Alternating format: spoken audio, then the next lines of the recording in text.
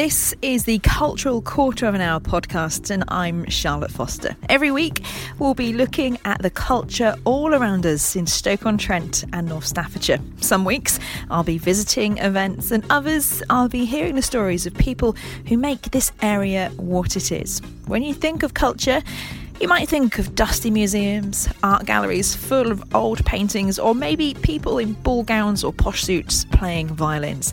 But actually, it's so much more than that. It's all around us. What a few days it's been for Stoke-on-Trent. On Friday, we found out the city was shortlisted for the UK City of Culture 2021. Now, we're up against places like Swansea, Paisley, Sunderland and Coventry. Social media went absolutely bonkers on Friday night, and Stoke-on-Trent itself was trending on Twitter. Can you believe it? Well, I really hope we can show off our city and North Staffordshire as a result of this shortlisting, because there is so much going on around here and there's so many people who've got such fantastic stories to tell. I hope I'll be able to help tell some of those stories and maybe, just maybe, show you a new side to Stoke-on-Trent and culture, because culture is everything we do and everywhere we go. It's the clothes we wear, the words we speak, the songs we sing, the sport we play, the telly we watch, the jobs we do, and of course so much more. It is the arts, but it's also our lives. It's me, it's you. And that's something that was on show at Festival Stoke, which is where I visited on Sunday.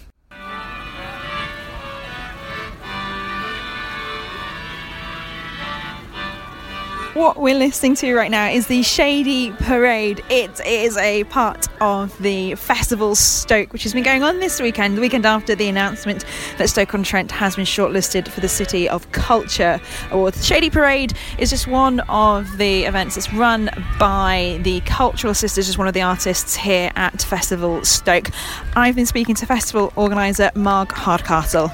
Well, years ago, a community organisation organised what we called Family Fun Days, and then after a few years, I remember one dreary November evening we were sat in a community centre and thinking about what to do next year, and I said, let's do something different, let's do the London Road Festival. And people said, what's the London Road Festival? And I said, I don't know, but it sounds good.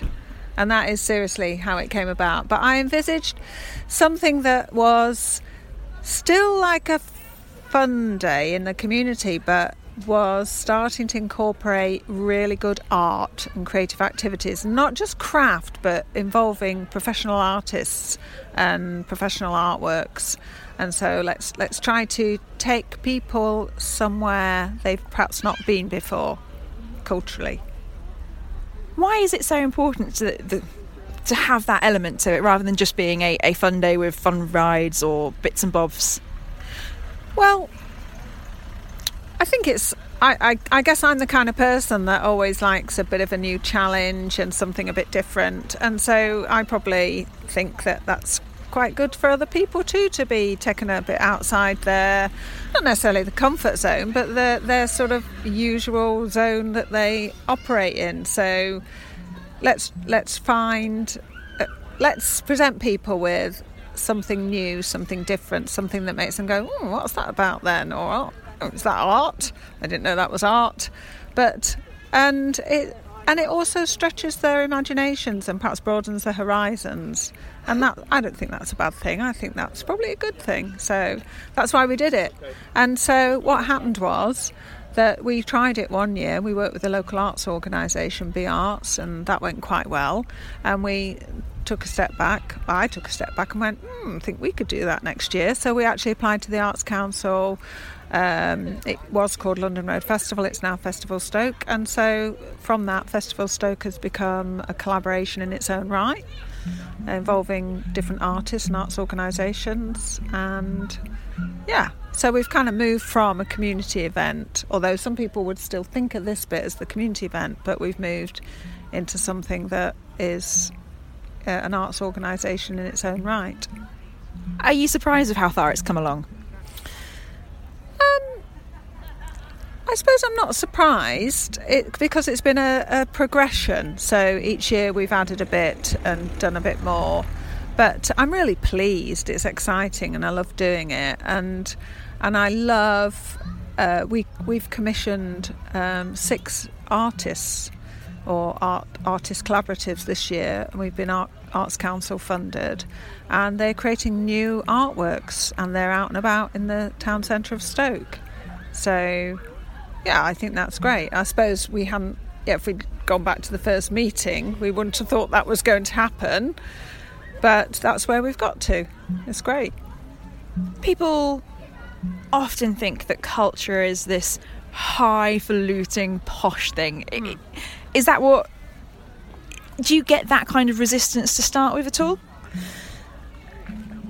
I personally haven't come across that, although there are conversations about whether we use the word culture and how we present the art.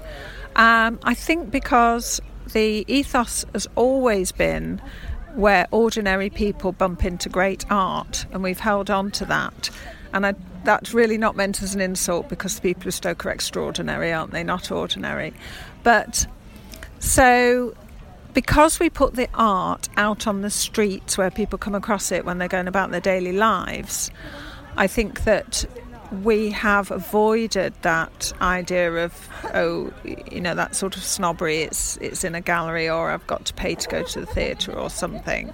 But we've brought it into the streets where people are going about their daily lives. So I personally haven't encountered that view. What reaction do you get from people on, events like this, but also for the stuff? Because this isn't just your only thing that you do, is it, this weekend? No, this weekend is part of a month-long programme of activities. There's the Art Stop venue, which is something we came up with a couple of years ago. It was a pop-up venue, but now it's also a permanent venue with arts organisations letting in the light and the Cultural Sisters.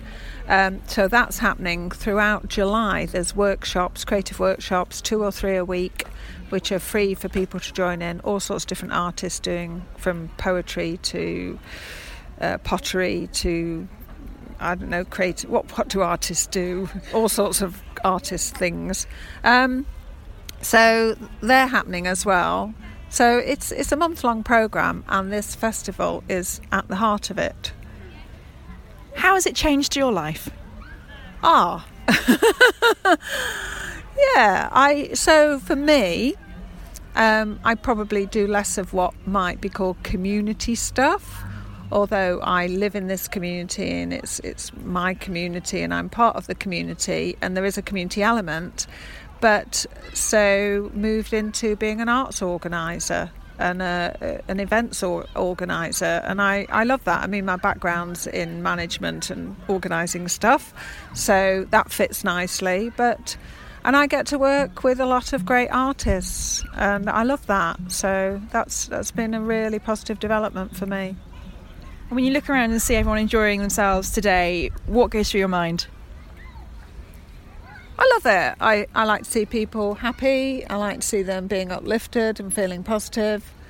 I like to stay in the background when the events are on. That's where I'm happier being. And if other people like to be up the front announcing things, that's great too.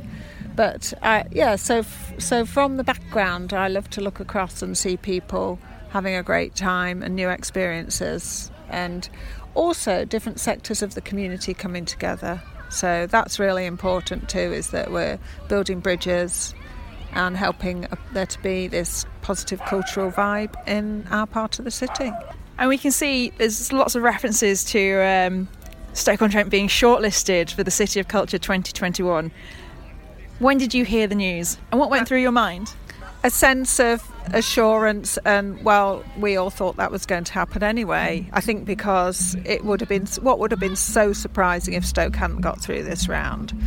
I mean, it's the proposal, the ideas that were coming out, the enthusiasm, the way that people are pulling together, and the way the community's got behind it. We went to talk to the local car wash people and taxi people along the main road about putting up some artworks for the festival, and the guys washing the cars were going, City of Culture, yes, great, and putting their thumbs up, and we were like, well, this is good. So I think, it was, I was 99% sure, personally, I thought that was what was going to happen. It's great. Let's just keep the momentum going and build on it, really, because I think I've been in the city several years, or over 30 years now, and it just, it's just a wonderful place with wonderful people who perhaps sell themselves short sometimes. And so let's shout about Stoke and recognise the creativity here. So all sorts of things going on at Festival Stoke. It's not just artists painting lampshades. You've got musicians playing, you've got face painting, you've got a bouncy castle and ice cream, but most of all you've got artists here in residence and people understanding a little bit more about how culture touches their lives every single day. And this is what we're going to be doing here at the Cultural Quarter. We're just going to be examining culture in Stoke-on-Trent and North Staffordshire. This podcast is in part named after the Cultural Quarter in Hanley. Well, at least its name is inspired by it. We'll be spending some time there in the not too distant future, but it's not going to be our only focus. Don't worry, I'm going to be visiting the whole city, all of the 6 towns and beyond into North Staffordshire. So we'll go to places like Newcastle, I'll head over to the Moorlands, and who knows where we'll end up. I would love you to join me. Don't forget, you can download the podcast every Wednesday. If there's anything you think I should be talking about, get in touch. You can follow me on Twitter. It's at CQHpod, or find me on Facebook. Go give our page a like. It's Cultural Quarter of an Hour.